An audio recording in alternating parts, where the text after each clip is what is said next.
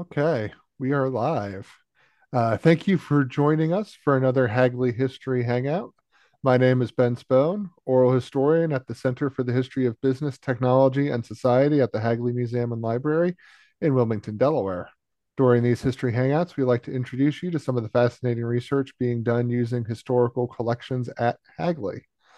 One such scholar who's used these collections, as well as many other in our greater Philadelphia area, is Kevin Ryder, who works in planetary sciences in Houston, Texas, and has recently completed and published a book on Philadelphia's Pencoyd Iron Works, forging along the Schuylkill River. And I know I was especially excited to see this personally because I always relish the opportunity to cover industry along the Schuylkill River. No offense to the Brandywine. So, Kevin, thank you for joining us today. Yeah, thanks for having me, Ben. So, I guess first and foremost, why this particular topic? What drew you to? I mean, not just history in general, but this in particular. Yeah, yeah. Well, I guess um, mainly, or what the initial driver was inspired by my parents who study genealogy. They're really serious about genealogical research and have been for decades, and both of them have managed to assemble um, long histories of different generations going way back into the 1600s and even tracing lines back into Europe. But the some of the Ryder family genealogy goes back to the Philadelphia area um, in the 1600 late 1600s. And my father has put together detailed histories of some of those generations. Um, and so it's some of the land around the Pencoyd Iron Works was owned or inhabited by members of the Ryder family and their relatives and so forth. Um, so a lot of the documents I think that my father assembled and information he did before the internet, by visiting libraries and so forth around the area. He was from he grew up in uh, Philadelphia, and um, so he has a closer connection to those areas than I do. Whereas I grew up in Pittsburgh, um, but as he assembled these histories and shared them with us kids, we we had lots of questions, and there was a particular generation, Walter Ryder, who worked at Pencoyd Iron Works, and we heard lots of stories about him.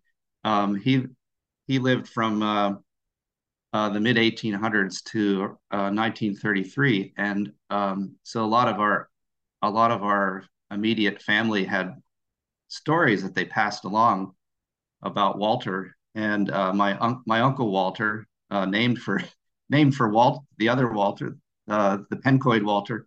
He recalls stories of riding in a train with his grandfather, the two Walters, along the length of the Pencoyd plant, going from one building to the next. And so this is kind of a neat memory. And um, naturally, we I started, and I guess we, in general, our family started thinking, well, wonder what happened in those what was going on in those buildings? Why would Walter have such a privilege to have a train, first of all, and then uh, you've seen panoramic photos, I think, of the plant, um, the Pencoyd plant. It's long. It was located along maybe half a mile stretch of the Schuylkill River, a long, narrow strip of land, and the buildings are lined up along the length of that strip. Anyway, so that sort of got me curious. Wondered, what did Walter do? What did Pencoyd make? What happened in all of those buildings? And so I started poking around and trying to learn a little bit about what they did, um, and really uncovered, to me at least, I mean, who knew nothing or next to nothing, really uncovered a lot of interesting details. A lot of what I found were initially in engineering journal articles describing um, bridges, most commonly, but also something I didn't expect to find was that Pencoyd had made structural steel for some buildings, for example, in New York City, that at the time were the tallest buildings, and some other structures that at the time had the widest span, freestanding span. And for example, I think there was a train shed in Jersey City that fell into that category. And by today's standards, it's not very impressive. I think it may have been 310 feet. And but that was a big deal back then. And so as I discovered these kinds of facts, I was sort of putting them aside and creating files, and then realized that that that I don't know, after a few years of finding sources like this, I realized this is a great story, and I wondered uh, why hasn't this story been told previously? So, and I couldn't find general information. I'd find little bits of pieces here and there. So after a few years, I think I realized that there was a chance to assemble a lot of this information into kind of a general history and overview of the plant, and the company and what they did, what kinds of products they made, and where you might find them, or where were they located, and things like that. So it was kind of unfolded over a several year time period. Um, I I might pause here. There's a little background noise. I can stop if that's something that's okay with you, Ben. Oh, certainly, certainly. I wasn't picking it up, but yeah, by all means. Okay, just I think it might get louder. So let me hold on a sec. I'll be right back. Sure.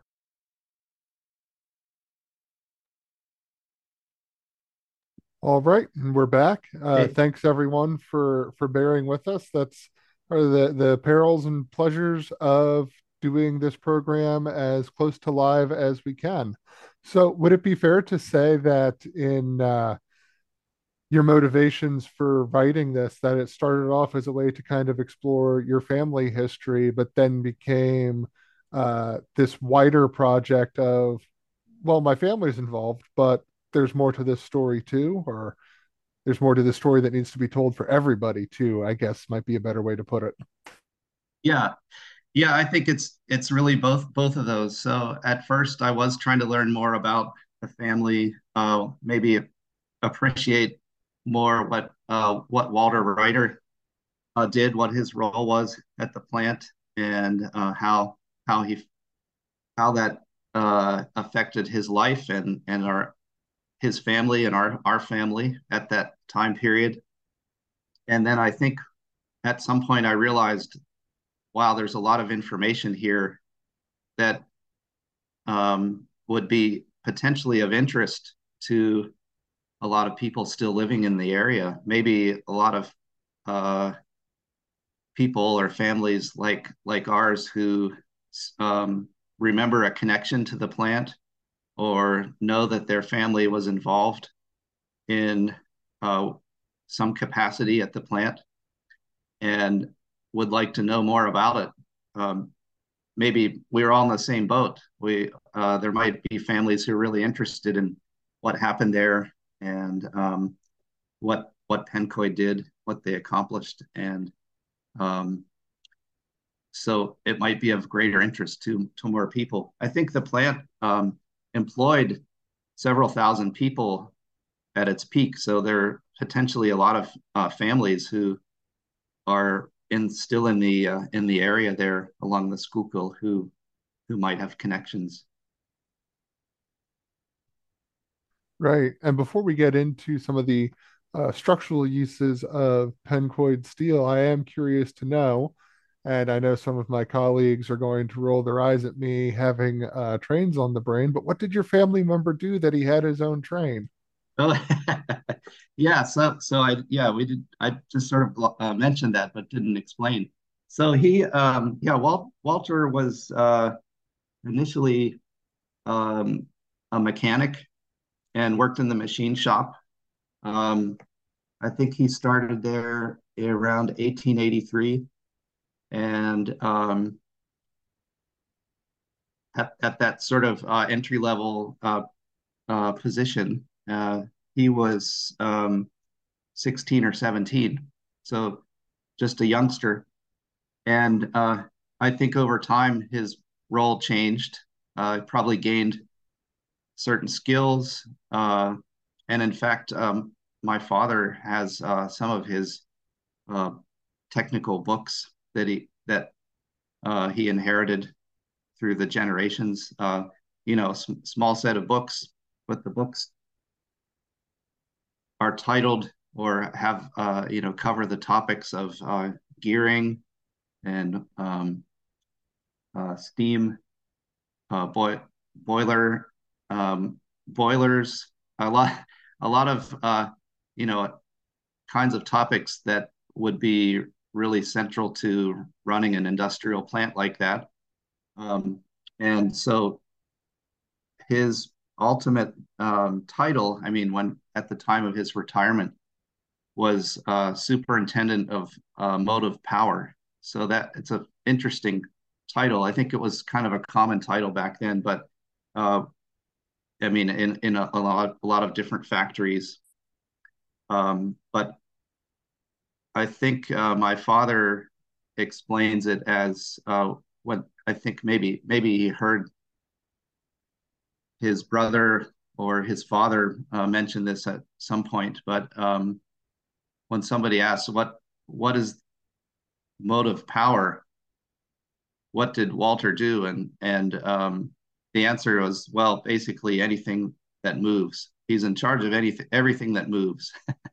And so that in a plant like that, that covers a lot of ground with all the equipment that operated in the different buildings. So I think at the end of his career, he oversaw a lot of different kinds of equipment and had to make sure it kept operating. Um, so that maybe that gives you an indication. I think because the plant was so long, he needed a way to get from building to building quickly at times, and trained and maybe numerous times during the day. So maybe a train made sense. Right. Do you know if it was a narrow gauge specialty thing or? I think it was. Yeah. So sorry, the details may start to become a little fuzzy with when you get into questions like that. But I think I recall that it was a narrow gauge engine. Yeah. That type of thing is always fun to get into. It is. It is. And actually, what you just jogged my memory. One of the things I was hoping in the research is to uncover a photo or a photo that had Walter in it, or some document that mentioned him, or had his name associated with something specific. And I couldn't find that such a document or image, but I think that was a sort of a secondary driver for the research too, just trying to find something like that, something tangible. Um, but it led to a lot of interesting discoveries. So that I think that was satisfying in the end, just to know more about the plant and their capabilities. Right. I'm sorry you haven't been able to find anything though.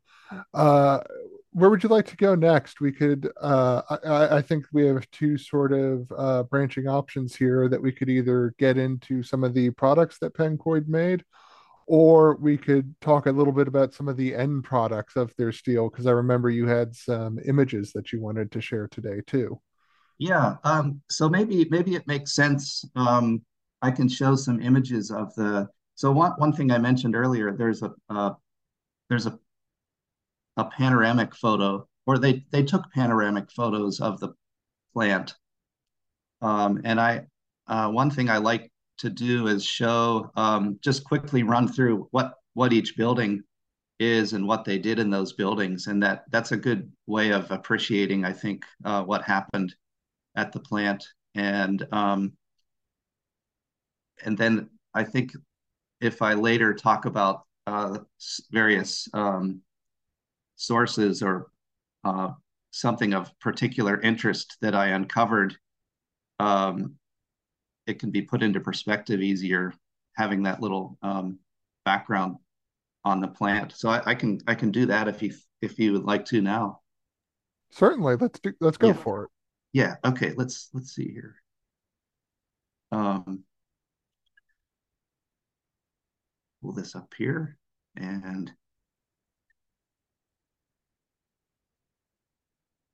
oh, there we go. That should be full screen there. So just a quick photo actually that shows. So these group photos were pretty common, I think, at the plant, and there were so many people working there. They would have subsets of employees, and I think this one must have had to do with either the machine shop or motive power. Maybe there was a motive power group. I'm not sure. But this, I've circled Walter's photo there. Um, taken, I think this was taken around 1915, roughly time frame.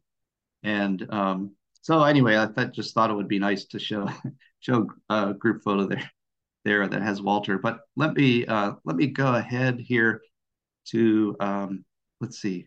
Uh, sorry, let's see. Here. Okay.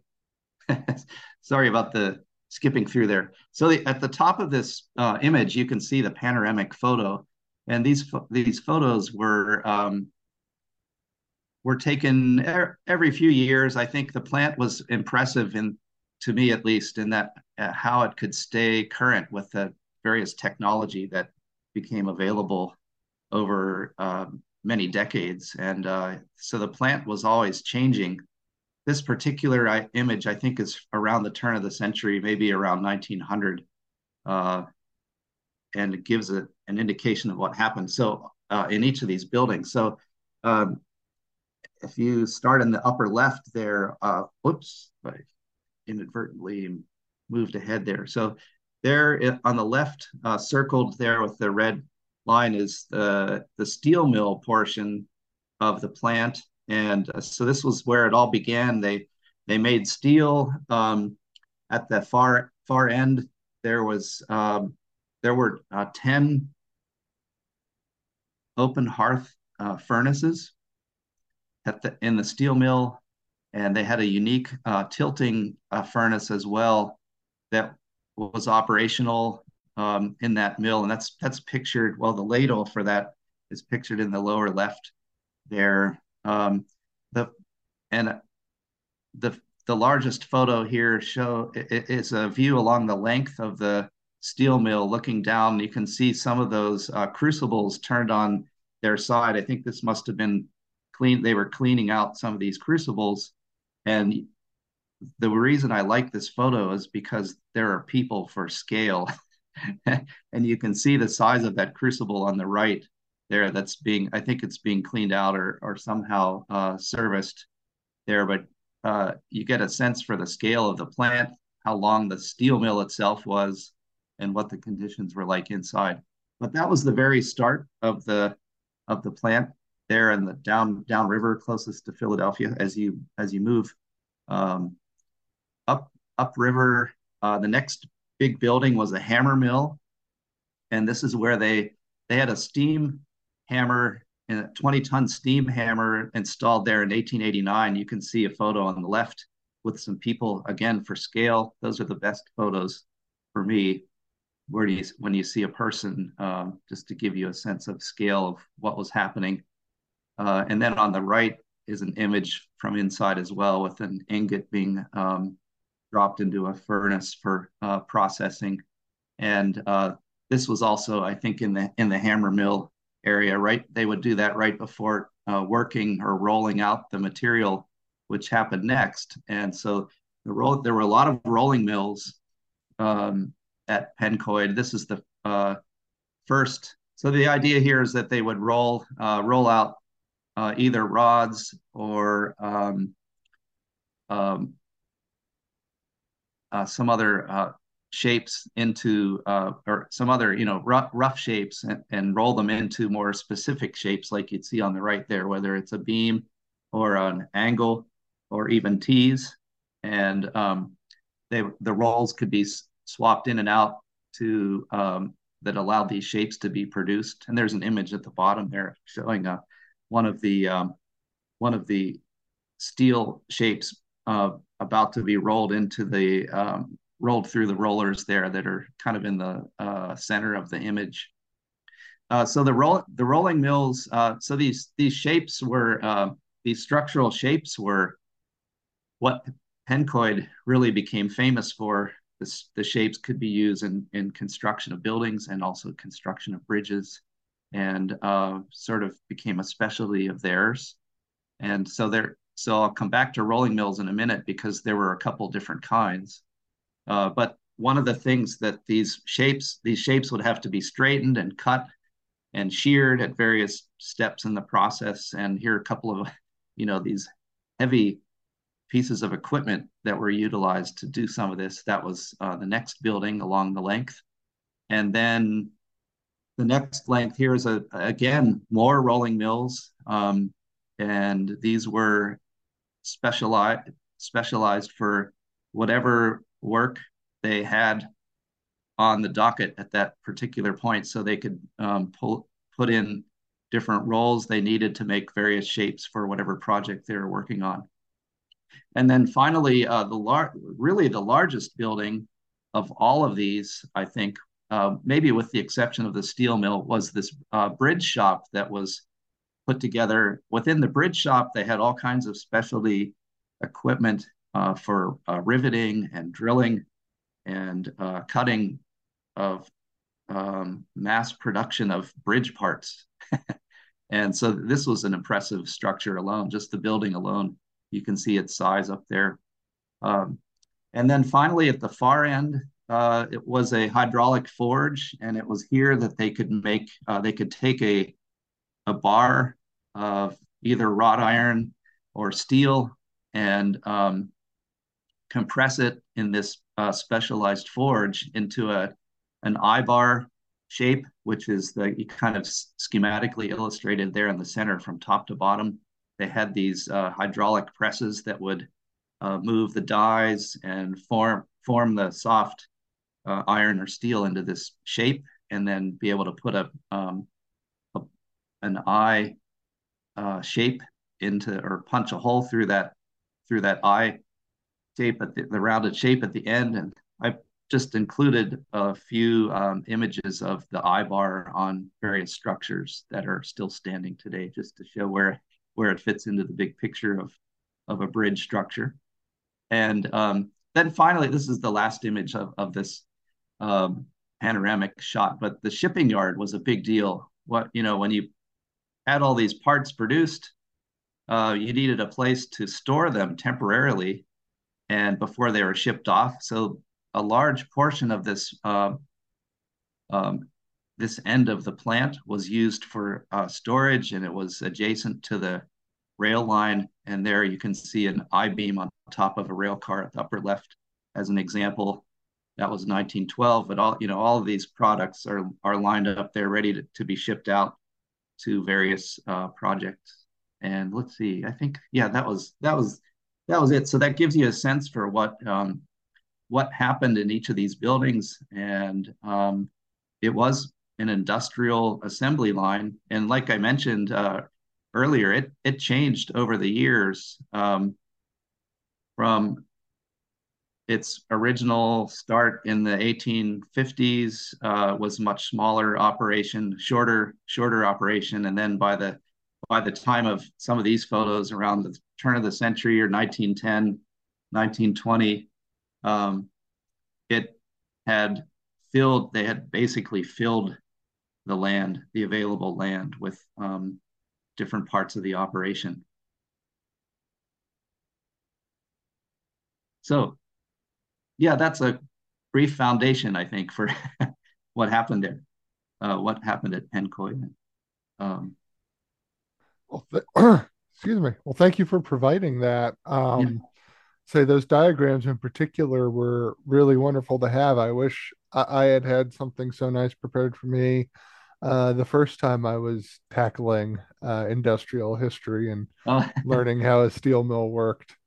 If I could ask one quick question, yeah. though, with Pencoyd's foundation and getting into the sort of the era of steel production at the end of the 19th century and into the 20th, did they face any particular uh, roadblocks on the way to making that transition? Because I know as you get out uh, in Philadelphia, but also into the countryside, you can start to find some of these very, very old iron production sites that uh, are even older than Pencoyd. And by the 1880s, they just have to give up. They can't maintain their competitive edge in a way that, well, Pencoyd obviously was able to.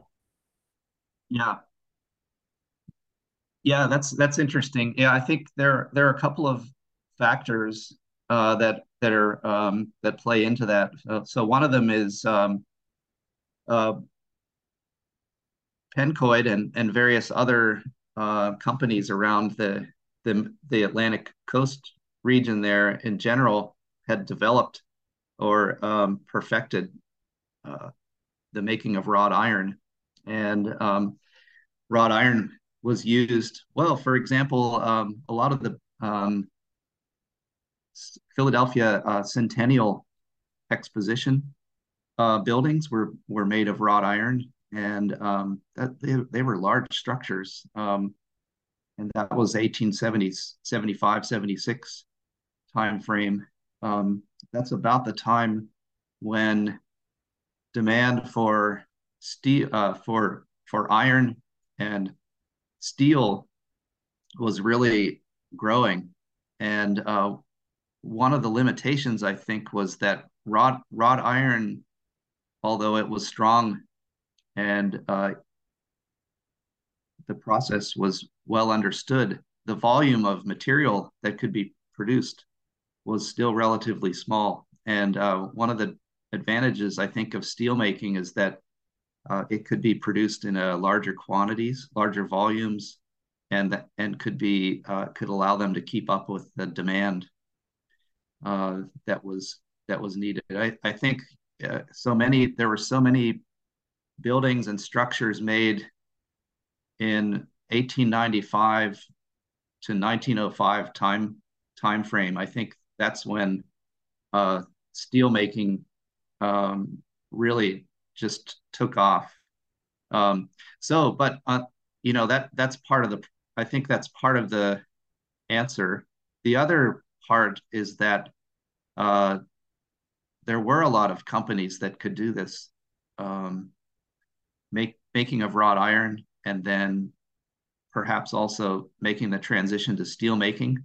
Pencoyd, if you look at the records, they had the greatest production volume capability in that time frame. But there were a couple of other really significant companies as well. Edgemore was another one down, I think, closer to Wilmington, and they, as one example, and they um, were as busy as Pencoyd. uh, but there were there were group of companies, about 25, I think, 23, 24, 25, that were all merged into the American Bridge Company. And I think that's part of the story too. American Bridge Company, which was ultimately then also sort of incorporated into US Steel, they combined a lot of these smaller companies, Pencoyd included, into one company, and perhaps to meet this demand more efficiently. They they were building structures all over the country, all over the world, and all the expertise at these little plants was feeding into that that productivity and that capability. So Pencoyd, I think, was they had unique capabilities there, and then they had the ability to make such large volumes of material that they were a central figure in that American Bridge Company initially. Right. Can we talk a little bit about some of the structures? Because before I pressed record, we've been talking a little bit about how Pencoyd Steel went to support, in particular, the Frank Furness designed, perhaps I should say more appropriately, Baltimore and Ohio train station in Philadelphia. But Mm. then also just the international dimension of this that as I recall from your book, Pencoyd Steel makes it all the way to Japan. Yeah, yeah, that was a surprise, really, to learn about that aspect, which maybe is more of a reflection of my ignorance initially, but it was really fun to learn about that. Yeah, they had, and I think maybe that was probably partially, well, there are a couple of variables there, or a couple of factors. I think that the engineers at Pencoyd had been, at least in that time frame. Maybe I'll go one step further here. Here are some of these individuals who were associated with Pencoyd. Um, they had been educated either in Europe, or there was a significant number of engineering expertise that came from Rensselaer Polytechnic Institute up in New York. And there was a connection, sort of an engineering connection, I think, within the East Coast, or the Atlantic, Mid-Atlantic kind of region, between a lot of these people. And for example, the um, engineer shown on the right there, John Waddell, he had some connections at Pencoyd, and had built some bridges with their design expertise, and working closely uh, with them. And he was, I think, he had a connection with some Japanese engineers, and this was made in the 1880s. I think there was a little bit of a debate, I guess, between British engineers and American engineers about the best designs for railroad bridges. And the Japanese railroad industry had, and I think, initially gotten a lot of input from British engineers. And somehow, through an exchange, maybe with Rensselaer and a few Japanese engineers, they reconsidered some of their designs. And pretty soon, a lot of American engineering designs were being implemented in Japan. So there are a lot of, if you look through the time frame there, and like the early 1890s up and through into the turn of the century, 19 up to maybe 1910 or so, there are a large number of structures that were built in Japan that were influenced by, partially by Pencoyd engineers, but some of the other engineering expertise in the United States through this kind of informal network, I think. So that was interesting to see how some of these structures in Japan, which are still operate, still functional, still in their original locations and working as bridges and so forth. That's really interesting to see. But there are examples around the world. Mexico, there are a number of structures in Mexico, um, and uh, I think connected with the Copper Canyon um, railroad area. And then there were some examples in Africa, in Uganda, and also Sudan that were built in this time frame as well. So yeah, they were able to really establish an international reputation. It also, I think, with the U.S. Steel involvement, it involved some structures, some other structures, buildings, and they had a number of buildings that were built internationally as well, where they provided structural steel for the internal structure of the buildings. So yeah, that was an aspect. Like I said, it was kind of a surprise to realize that they had um, this expanded in this international uh, uh, aspect as well. Yeah. Were there any other surprising finds? Maybe some material that didn't necessarily make it into the book. Uh, we always like to talk a little bit about what sort of archives you used too. So maybe we could kind of wrap those two discussions into one as well. Yeah. Yeah, sure. Let me see here. I can go back a few slides here. And so yeah, here's so it is.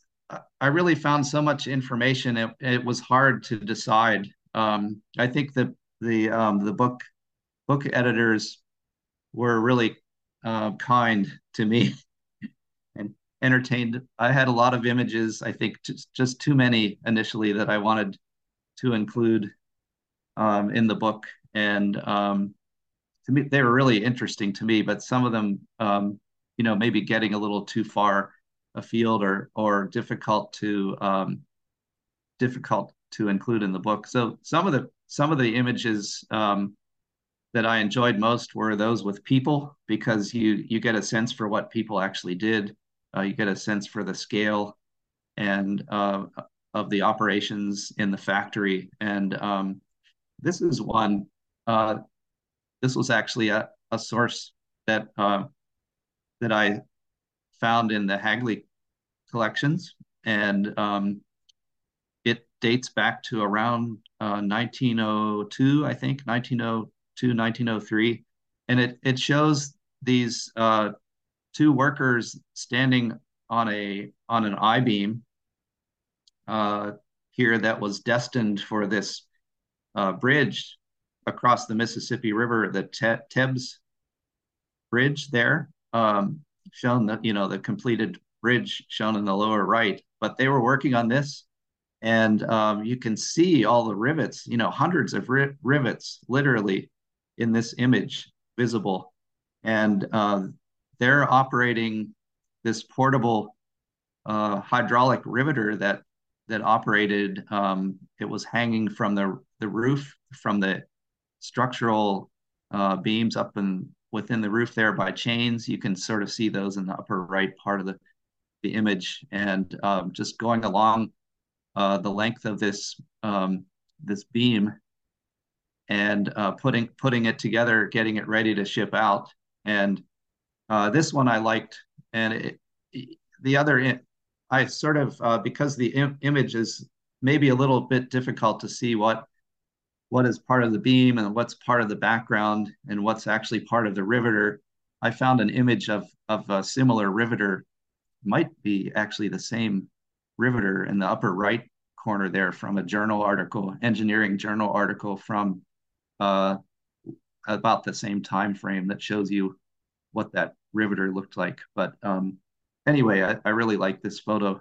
Riveting was a big part of the work, not only in the shop, but when the bridge parts were shipped out to a job site, where they're erecting a new bridge. They had riveters working in the field um, with all different kinds of riveting devices that they were using, uh, sometimes hundreds of feet above the river, uh, hanging or positioning themselves where they can get at these pieces and for the assembly. So I like, anyway, I like this one. This was one of the early images that I found and really got me excited about looking for more detail, because this is exactly the kind of information I was looking to find. Um, so I might mention a couple of other sources and of information that really helped put together the big picture. So one one such source was the Hexamer general surveys that were done in I guess I don't know the full history, but I know that I was able to find Pencoyd Hexamer surveys between the years of 1872 and um, 1891. And so in that time frame, I think they did three or four surveys, and one of them is shown here as a backdrop. And uh, I mean, the backdrop is the large scale of the plan that you can see. It shows the buildings, um, and they're very, very detailed. Each building is labeled. May not be legible here, but I did zoom in on one part to make a point in particular. But before I talk about though, the bottom part of these surveys is actually a nice sketch, of the site and what the buildings may have looked like. And this again, this was really these are really cool surveys, really nicely done drawings, and help you understand what happens, um, or what kind of details were known at the time. And you can compare, you could find these for another industrial site or factory, for example, and compare the capabilities at different places. But anyway, what I wanted to focus in on with this particular um, slide is shown in the red box here. Or the red outline box, you can see the letters here, or the label here, Dynamo Room. And when I first read that, I thought that's weird. What's Dynamo Room? And it just got me kind of engaged with learning more about the capabilities at the plant. So that this was from let's see, I think 1887. Yes. So in that time frame, dynamos were being used. They were a device that allowed the generation of electricity, and um, that was probably the first uh, installation of electrical capability at the plant. And they had, this was cutting edge technology that they had implemented here, and they set it up in this little stone walled building at the edge of the plant. So the dynamo room was a big deal. And here it appears here this subtly in this image, or this sketch. When I first read that, I thought, that's interesting, and then it caused me to delve in more. But the dynamo is just one example, I think, of the kinds of technology that they were aware of and tried to implement in the plant as capabilities changed, and they had to stay current to compete with other companies, um, and be able to continue to produce steel and um, structural parts for all the projects that they're working on. So anyway, I like these surveys. There were a number of them that were really useful in understanding what happened at Pencoyd. I just wanted to quickly call out a couple of others too. The Pennsylvania State Archives has a collection of commercial museum. I think it's the Philadelphia Commercial Museum collection. And within that, there are a number of images of the Pencoyd plant. This is an image I showed earlier too, that really just gives you a sense of the scale of the steel mill. But also, if you look around on the floor of the plant, um, how dirty it is. You know, the working conditions were incredibly raw, and especially by today's standards, probably even by the standards of the 50s or the 60s, 1950s or 60s. You see that just piles of debris everywhere, and people working in plain clothes and these in these gigantic industrial devices and so forth. It's just really fascinating to see imagery like this. And there are quite a few people in the plant on this particular day. If you look down the length there, you can probably see about 30 or 40 people. Let's see. This image is from the was from the National Archives, and I liked it because it really shows the conditions at night. So there aren't many photos for obvious reasons, I think, of nighttime operations at the plant. But this one was taken around, I think, 1917, and you could see the reflection of the plant in the Schuylkill River there in the foreground. And I just thought that this must have been a typical view from across the river in Manayunk or Germantown, near the mouth of the Wissahickon Creek. For people to have that huge plant just across the river is really something to think about. And in the same light, this is the last image I wanted to show. This is probably the same or roughly the same vantage point, looking across the river from near the mouth of the Wissahickon Creek. And this image was from the Lower Merion Historical Society. And again, looking at the steel mill portion of the plant and all the boats there along the river or the mouth of the Wissahickon for scale in the foreground.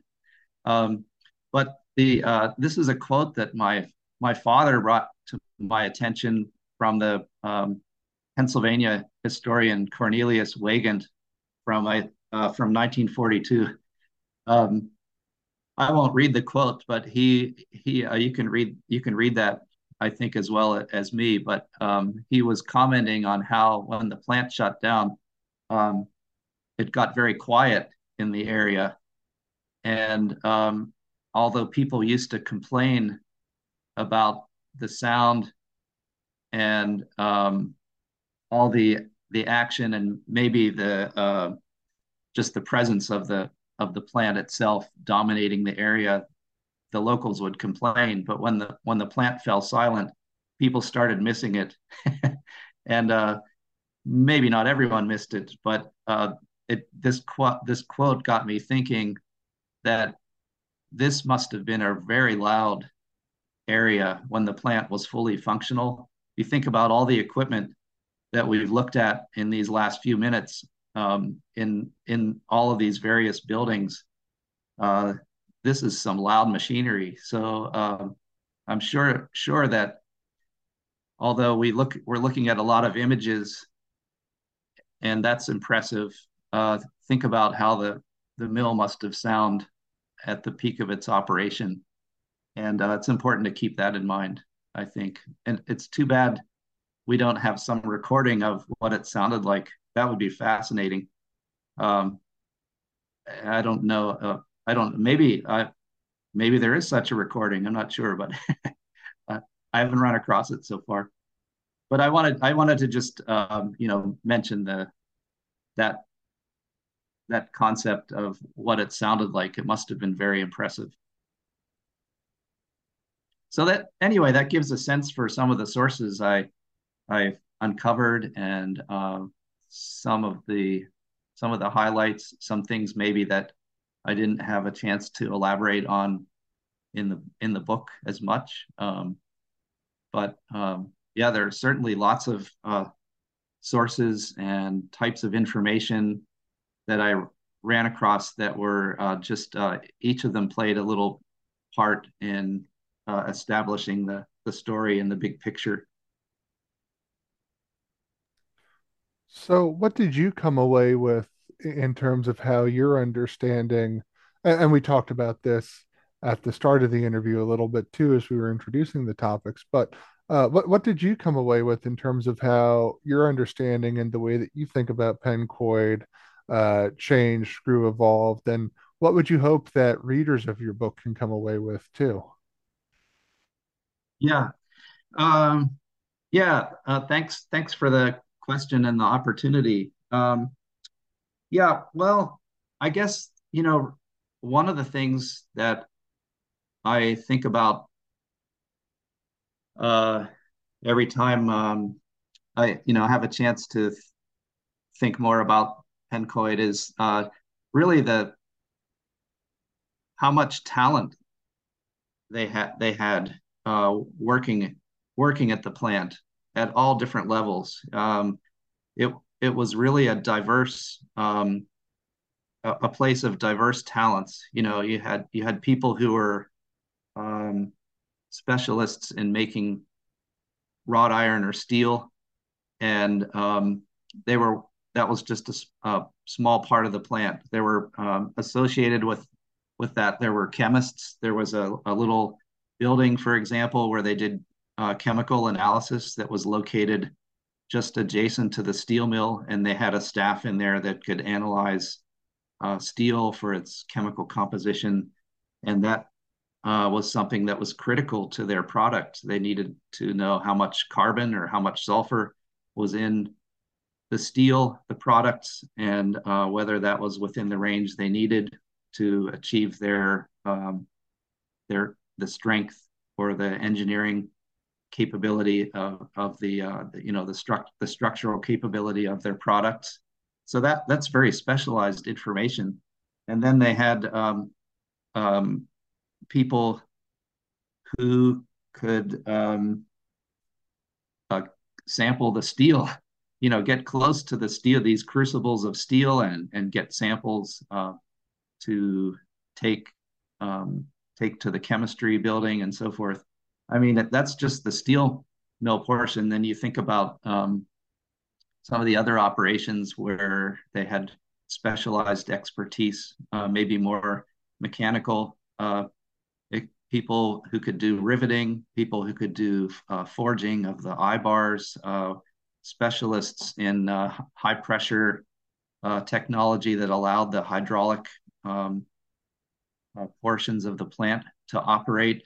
And it's just a very extensive list. The energy um, that was required to operate all this equipment, the energy needs kept increasing over time, and so they needed to have people that were specialists in bo- uh, boilers and steam power, electrical power, electrical capabilities. All of these capabilities changed over time, over the many decades they were operating there. So anyway, I think uh, it's just impressive. I think that they had so much expertise. And one thing I haven't even mentioned is they had a building where all the engineers were based, and the engineers were designing structures and taking in a lot of the orders for new work. And that was a multi-floored building. I think there were 4 or 5 floors in that building of people with various jobs supporting um, the design, probably mostly bridge design at that period. But the bridge products were um, just so numerous. So anyway, that that's I think one of the main aspects of Pencoyd is that all that specialized expertise was located there in the Lower Marion, Roxborough, Wissahickon, Manayunk, Conshohocken region, and that's very impressive to me. That sort of expertise was probably really rare in the country, and there it was all concentrated in that little area.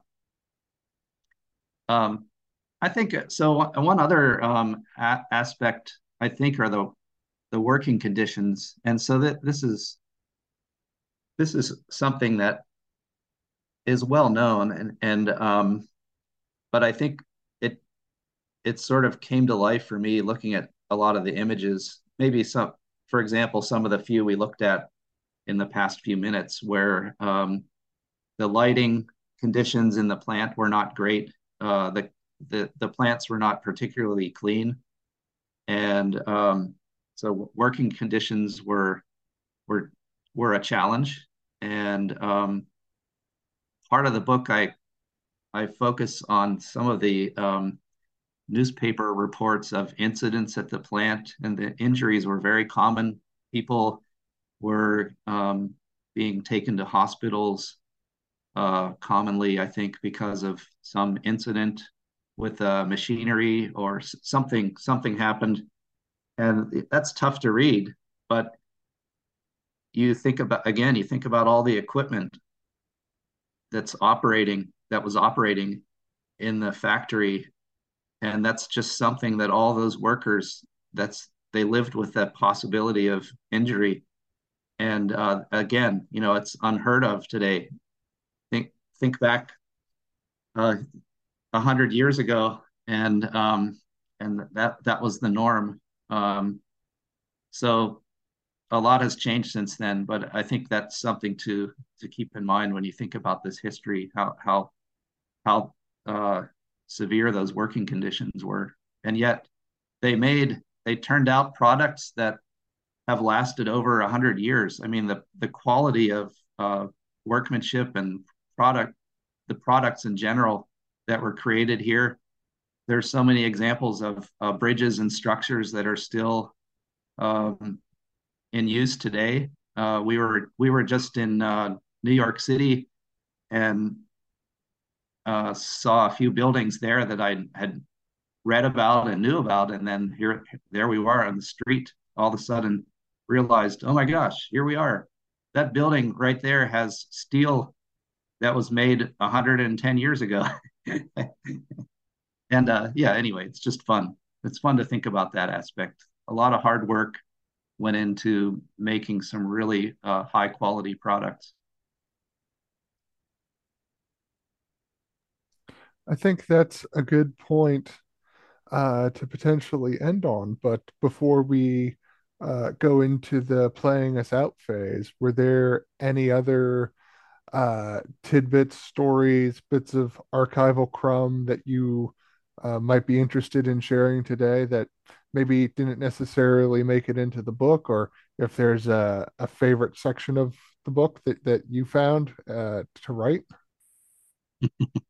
Uh, well, let's see. A favorite section um, for me was really um, and I spent just a small amount of time on this, but it relates to what we were just talking about, that there were some structures made, and they were used for their intended purpose for a long time. But then at some point, um, progress happens, and new plans are made for any particular site, whether it's in a city or a bridge or I mean a bridge location someplace, and plans change, and the structures need to be either removed or modified.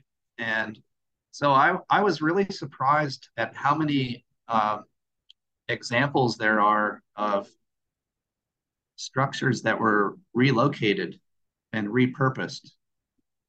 Two different kinds. Sometimes structures were relocated; they were moved from one location where they were originally installed, and then repurposed somewhere else and are still functioning. Um, a lot of times you see that with a pedestrian bridge. So they may have taken a railroad bridge and moved it somewhere, and it's now a pedestrian bridge. And that is just that's really cool to see the history preserved that way. Um, there are a number of examples I found like that. And then in some cases, the bridges were not moved. They were just transformed from a railroad bridge or automobile bridge to a pedestrian bridge, but they're still in the same spot. And I think that's just really nice to preserve the history that way and allows us a story to be told. And then, ultimately, to me, you see this structure that survived all those years and still being used largely the way it was intended. That's nice. It's nice to see. There was not enough room to talk about a lot of those structures, but they're international. There are a few examples in Japan, for example, where that's occurred, and all around the country, still finding examples. So one of the things that's been difficult is as a researcher. So when Pencoyd was merged with all these other companies into American Bridge, it became difficult to identify the specific contributions that might have come from Pencoyd. So when you're doing searches for structures after they became incorporated into American Bridge, it may have just been an American Bridge project. And so you may not know exactly which plant had contributed to that particular project unless you had access to the detailed drawings and documents and so forth, which might be possible in some cases.